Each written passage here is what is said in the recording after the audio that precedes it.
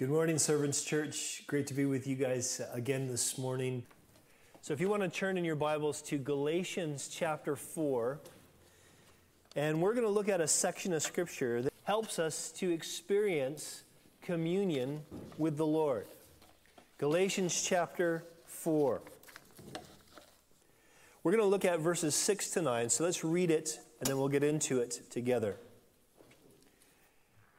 And because you are sons, God has sent the Spirit of His Son into our hearts, crying, Abba, Father. So you are no longer a slave, but a son. And if a son, then an heir through God. Formerly, when you did not know God, you were enslaved to those that by nature are not God's. But now that you have come to know God, or rather to be known by God, how can you turn back again to the weak and worthless elementary principles of the world, whose slaves you want to be once more? Now, as we read those verses, you might be thinking, okay, you're right, that's not about communion. What does this have to do with us remembering what Jesus has done for us? And I want to give you three main things, three main points about communion that I think we can learn from this text. And the first thing for us to see is that communion is a recognition of our sonship. When we take the time to remember the Lord's death, to remember what He's done for us at the cross, what He's accomplished for us at the cross, we're remembering this fact that He has provided for us to be granted sonship, that before God we are considered sons. Now this is important because one of the things that's difficult for us is we often don't feel like we're God's children. Or maybe we're the kind of neglected, redheaded stepchildren of God's family. We don't feel like we belong as we should. We feel like we're on the outside somehow. And it's important for us to recognize that God wants us to relate to Him through what Jesus did. God wants us to begin from a place of sonship. Now it's interesting here because Paul says it really clearly in verse 6. We are now sons. This is what he says. He says that you are sons, not you're becoming sons, but you are sons. And this is important because the Bible teaches that we are both now sons and becoming more son-like. This is what the Scripture says in 1 John chapter 3. It says, Beloved, we are God's children now. And what we will be has not yet appeared, but we know that when He appears, that's Jesus, we shall be like Him because we shall see Him as He is. And everyone who thus hopes in Him purifies himself as He is pure. Now, I want you to recognize that what John says there fits with what Paul says in Galatians, and that is that position comes before purification. That we have this position as sons before we actually are living as sons should live. We learn to be obedient children. We grow into Christ-likeness or son-likeness from this position. And so this is important because, especially as we get towards the end of this message and talk about an appropriate place of self-examination, it's important for us to recognize we're not trying to see, am I a good enough Christian? But we're trying to see, do I actually know and believe that I am a child of God, that I am a son because of what the Son did in my place. In fact, in the first part of verse 7, he says plainly, you are no longer a slave, but a son. Now, if you guys know your Bibles well, if you've studied the New Testament at all, you probably know that the Scripture the New Testament uses this language of redemption a lot. Redemption being the fact that is a slave purchasing language. That word redemption means to buy from one master to another. So the idea is the Bible does teach that we have been bought as slaves. The Bible talks about that we've been purchased at a price, the price of the blood of Christ, of God's own Son, Christ. So we have been purchased as slaves, but we've also, been adopted as sons. So we were slaves to sin, and then God, in His graciousness and His providence, reaches out to us, and through Christ's redeeming work, He purchases us so that we can be bought from being a slave to sin to a slave to righteousness. But He doesn't just leave us as a new slave. He doesn't just say, okay, now you're under a new mastership. He actually adopts us as sons. He doesn't just say, okay, I'm a nicer master, but He says, I'm going to adopt you as a son. And then when he says this in the second part of verse 7, it gets even better. He says, and if a son, then an heir through God. In other words, as a son, as a child of God, we have access to God right now, and we have an expectation of inheritance in the future. Many of you know that I went to the States recently to help move my mother from her home where she was with her husband. My stepfather passed away about a month ago, and we moved her from there into a care home in California. And one of the things that we're wrestling with is trying to get the insurance to actually pay for the care home as they're meant to do. An insurance policy that my mom wisely purchased many, many years ago. You all, we need to be thankful for the NHS that you don't have to worry about that stuff, because we have to worry about that stuff in America. And I'll tell you, one of the things that's there is we're looking at what my mom has left in her pension, and if the insurance doesn't cover this the way they said they would, it's going to have to come out of pocket. We're talking thousands of dollars every month out of pocket. And so we're at this point, we're not even thinking about, is there going to be an inheritance left for us? Are we going to be able to support our parents? Are we going to be able to make sure that they have what they need, or that our mom has what she needs? It's a very stressful thing. And really, the Proverbs talk about the fact that this is not how it's meant to be. It's not the parents providing for the children, though we are to honor our parents and make sure they're taken care of. But it's the parents laying aside something for their children. In other words, in God's providence, in God's order, he desires that parents raise up or have an inheritance to give to their children as a way to say, we love you and we've provided for you. And guess what? That might not happen for us. But as Christians, it's guaranteed to happen for us. We are guaranteed an inheritance. And this is really important because as we learn to walk with Jesus, there's lots of things that he calls us to let go of. Things that we are hoping to experience or possess this side of heaven. Things that we're kind of thinking, well, in a sense, we're like the prodigal son who says, give me my inheritance now. That we tend to be that way. We can be the kind that says, okay, here's what I'm going to do. I want my inheritance now. I want my experience now. But God calls us not to live that way. And it can seem like, okay, God, I'm giving up these things that you call me to give up. What do I get in return? And here's the answer, the gospel answer, an inheritance. All that Christ inherits, we inherit with him when we're in him. That is our sonship. Do you recognize that when you are taking communion, you're remembering what Christ has done for you, that you are remembering all that needed to be done to guarantee your inheritance? That's part of us recognizing our own sonship. Because the Son died in our place, we have become sons of the living God. Now, if you want to know more about this, if you want to think more about this, I really encourage you to read Ephesians chapter 1, the first 14 verses. Look it up maybe later this afternoon. Take some time to read it to yourself, maybe out loud in a quiet place, and think about this great blessing you have because of what Christ has done, this inheritance you have. So this is the first thing about how we can, what we're doing when we're having communion. That communion is a recognition of our sonship. But also, listen, communion is a celebration of God's nature. Paul does something really interesting here. In verse 8, we see that what Paul does is he's now kind of connecting the pagan gods that the believers in Galatia, those who this book is written to, he's connecting the pagan gods they used to worship as Gentiles with a legalistic God that the Jews or the Judaizers are trying to get them to worship now. Now, so you know what I'm talking about. When Paul wrote this letter to the churches that are in Galatia, there's a really bad situation there because what's happening is there are these false teachers, these teachers that are coming in and they're saying, listen, to really be a Christian, you have to be a Jew first. And once you get circumcised and keep the commandments, then you believe in Jesus, and then you're actually part of God's family. You're actually a son or daughter of God.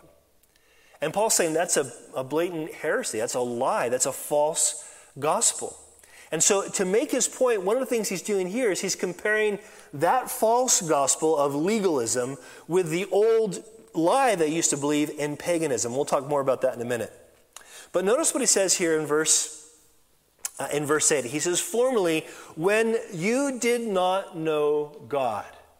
Now, this is important to recognize because we read that, and I don't know about you, but what I do in my Western mindset is I think, okay, don't know God, that means you're an atheist. We kind of think like if you don't know God, you're a secularist. And we kind of divide people in they're religious or they're secular. But actually, that wasn't the way it worked in this time when this was written. Everyone who would have read this letter had a religious background, either pagan or Jewish. They would have had some sort of religious background. And the point that Paul's kind of making is, listen, you probably were very religious, but you didn't know God. Which tells us something. We can be very religious and not know God. Whether it's a pagan religion or a false religion or a self-imposed religion, we can be very religious and still not know God. And so the thing is that God doesn't want us just to, okay, tell me what the rules are and I'll keep those rules, I'll do what I'm supposed to do, then I can get God off my back and I'll be fine. That's not how God calls us to live. That's not why God sent Christ to die for us. He wants us to know Him. He wants us to know what He's like. He wants us to know His uniqueness, that there's no one like Him. I've said this 100 times, I'll say it 100 times more. God couldn't give us anything better than Himself.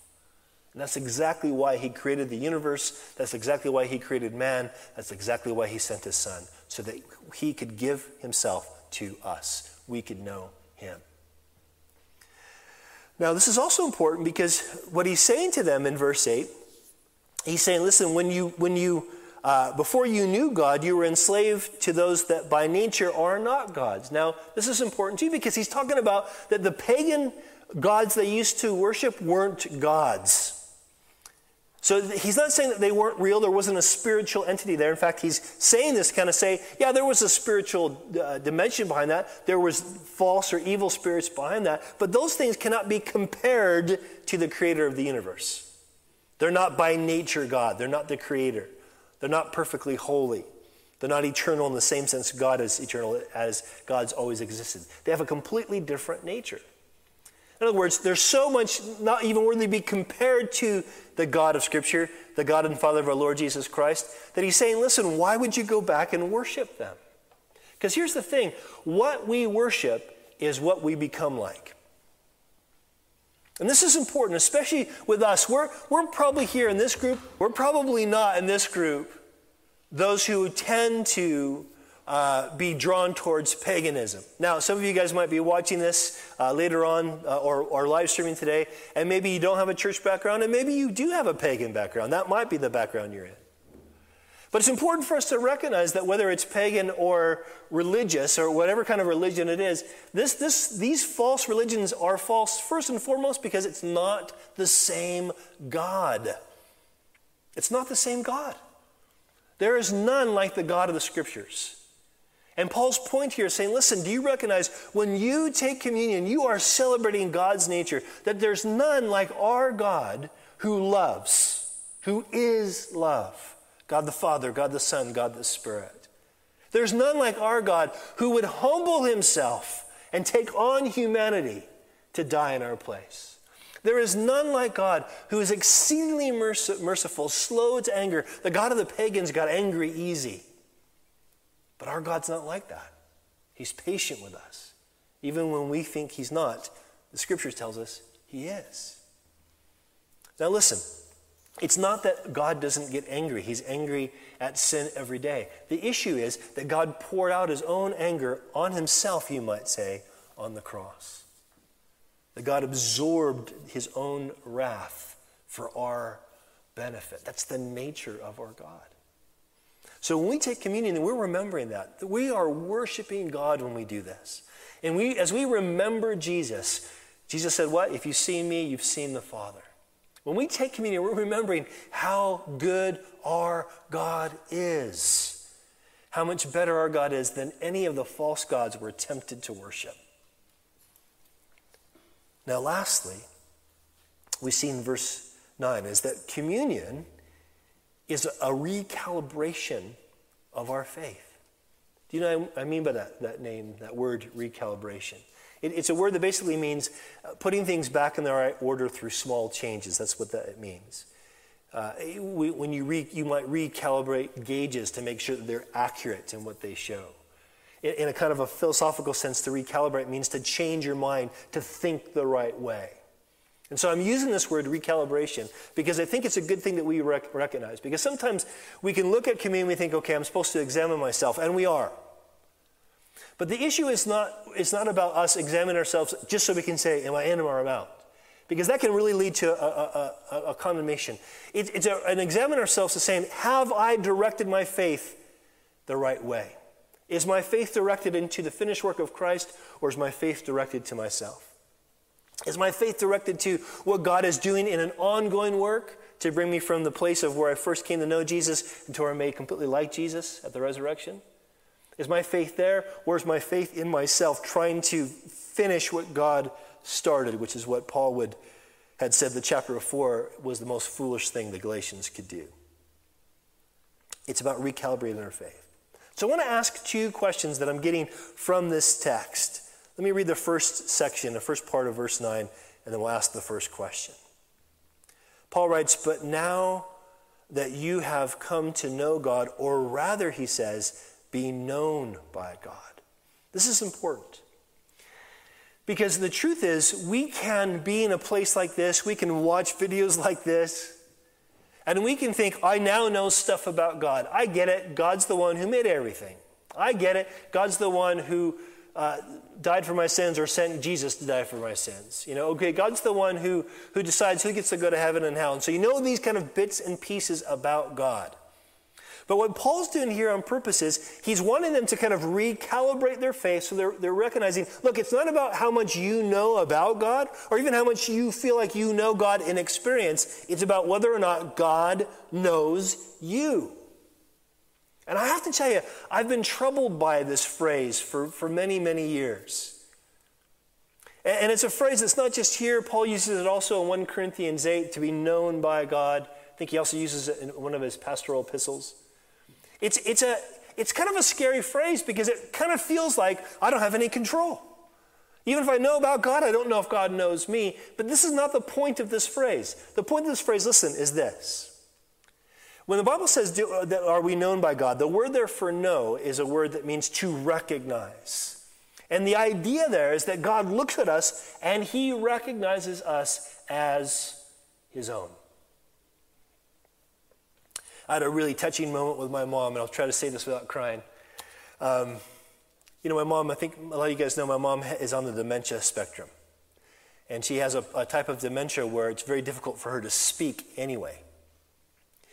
And so we're not sure what she knows or doesn't know sometimes, what she's picking up and doesn't pick up sometimes. And so when I get there, I said, "Hey, Mom, it's me, it's John, your youngest, And I gave her a kiss, and she smiled, but it was the smile of it felt polite more than excited, or recognizing me.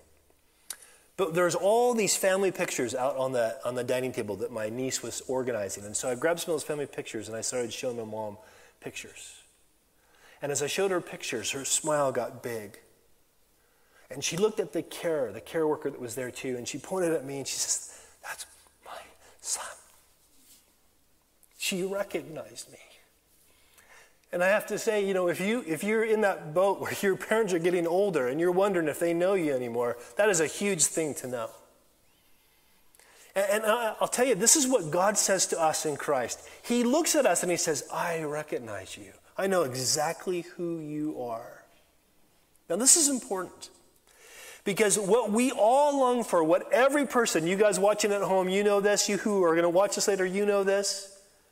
You all know this. All of us long to be both known and loved.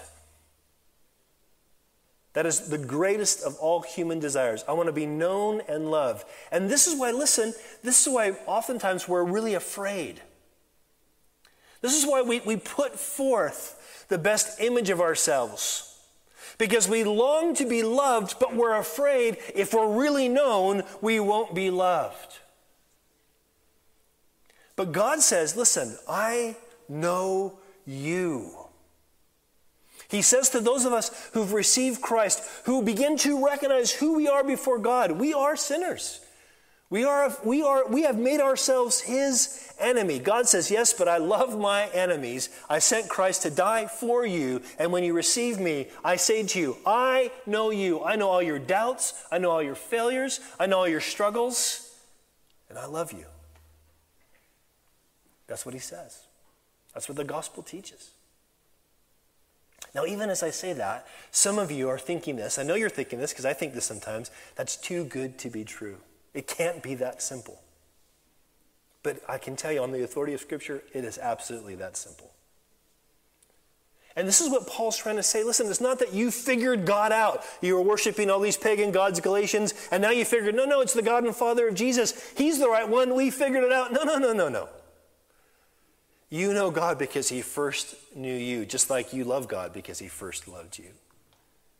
God says to us, I know you and I love you. You're not going to find that anywhere else. One of the things that I found a struggle in marriage, and I bet Sarah would say the same thing, is that after 29 years of marriage, it's exciting when we learn something new, but it's frustrating when you think someone should know something about me by this time. Could be a little thing, could be a big thing, but it can be frustrating because you start feeling confident that you're loved. And then you realize, well, actually, but you're not known.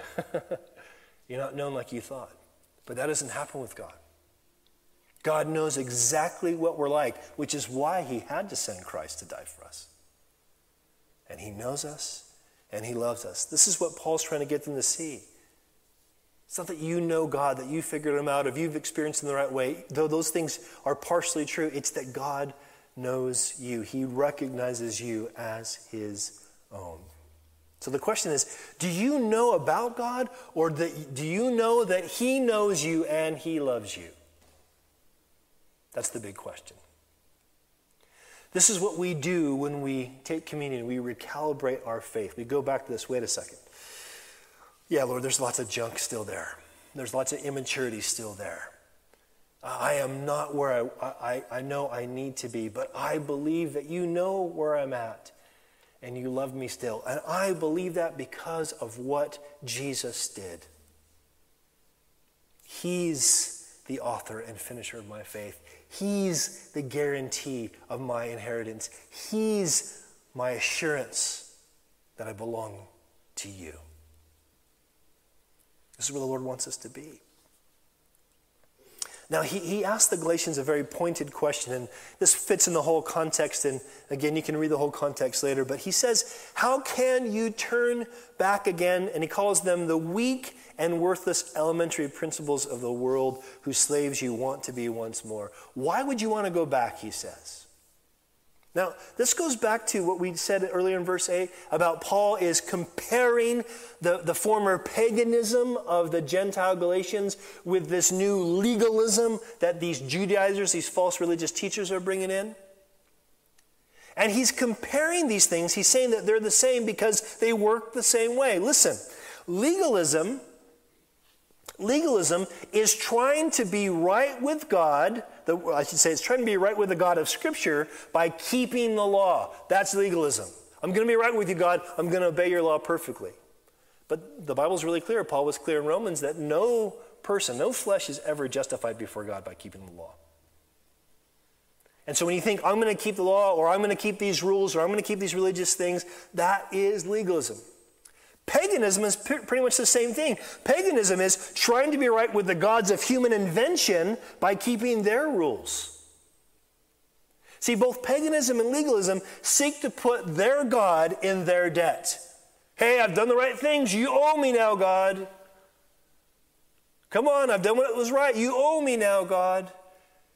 Paul says, the Scripture says, the Spirit would say to us today, that's bondage. It's slavery. And you're no longer a slave. Communion is about us coming back and saying, wait a second, Lord, forgive me. I've slipped into legalism. Now here's the interesting thing. We have this word, there's a biblical word. It's used in Scripture in certain versions, but it's also a word that's used by theologians to describe certain practices. It's this word licentiousness. I like saying that word, licentiousness.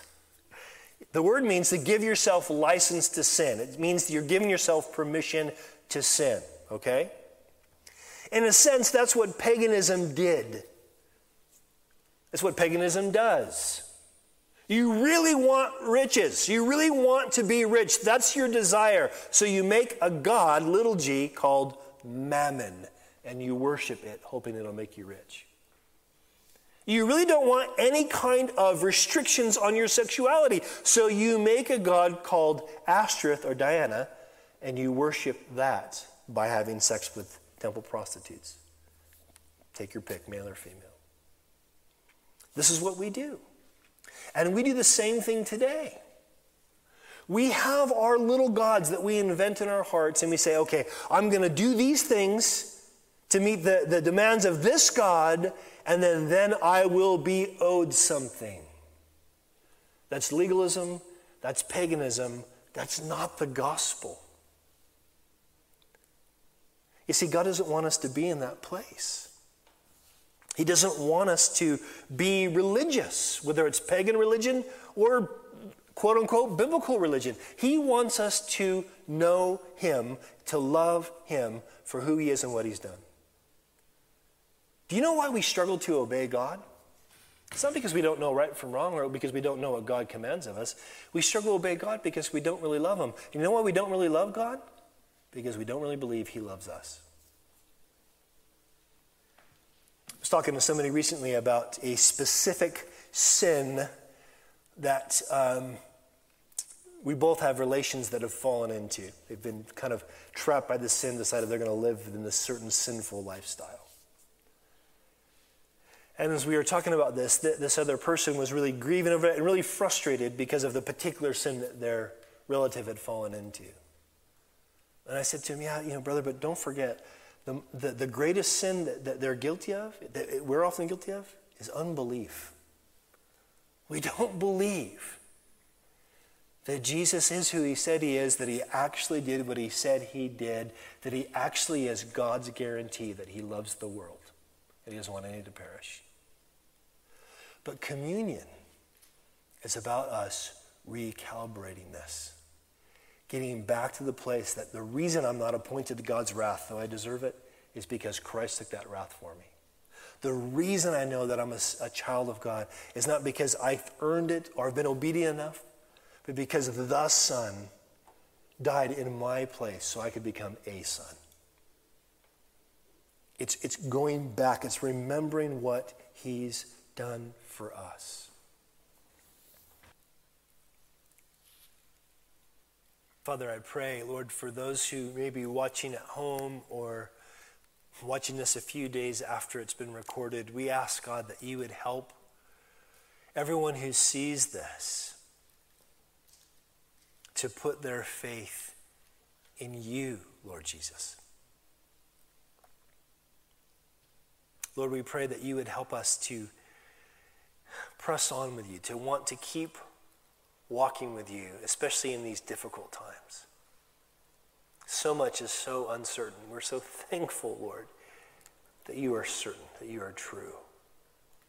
We continue to pray, Lord, for our NHS and are thankful, Lord, for what You've provided for us through that. Give those workers wisdom and patience and grace. We pray for those who govern us, who are in authority over us. We ask, God, that You'd give the Parliament wisdom. We ask that You give Boris Johnson wisdom. Father, help us, Lord, no matter where we fall politically, not to be complainers, but to be prayers, those who pray for those in authority.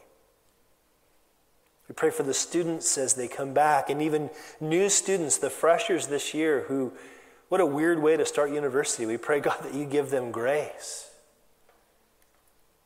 We pray You would help us to be creative and intentional about maintaining and developing relationships in this time.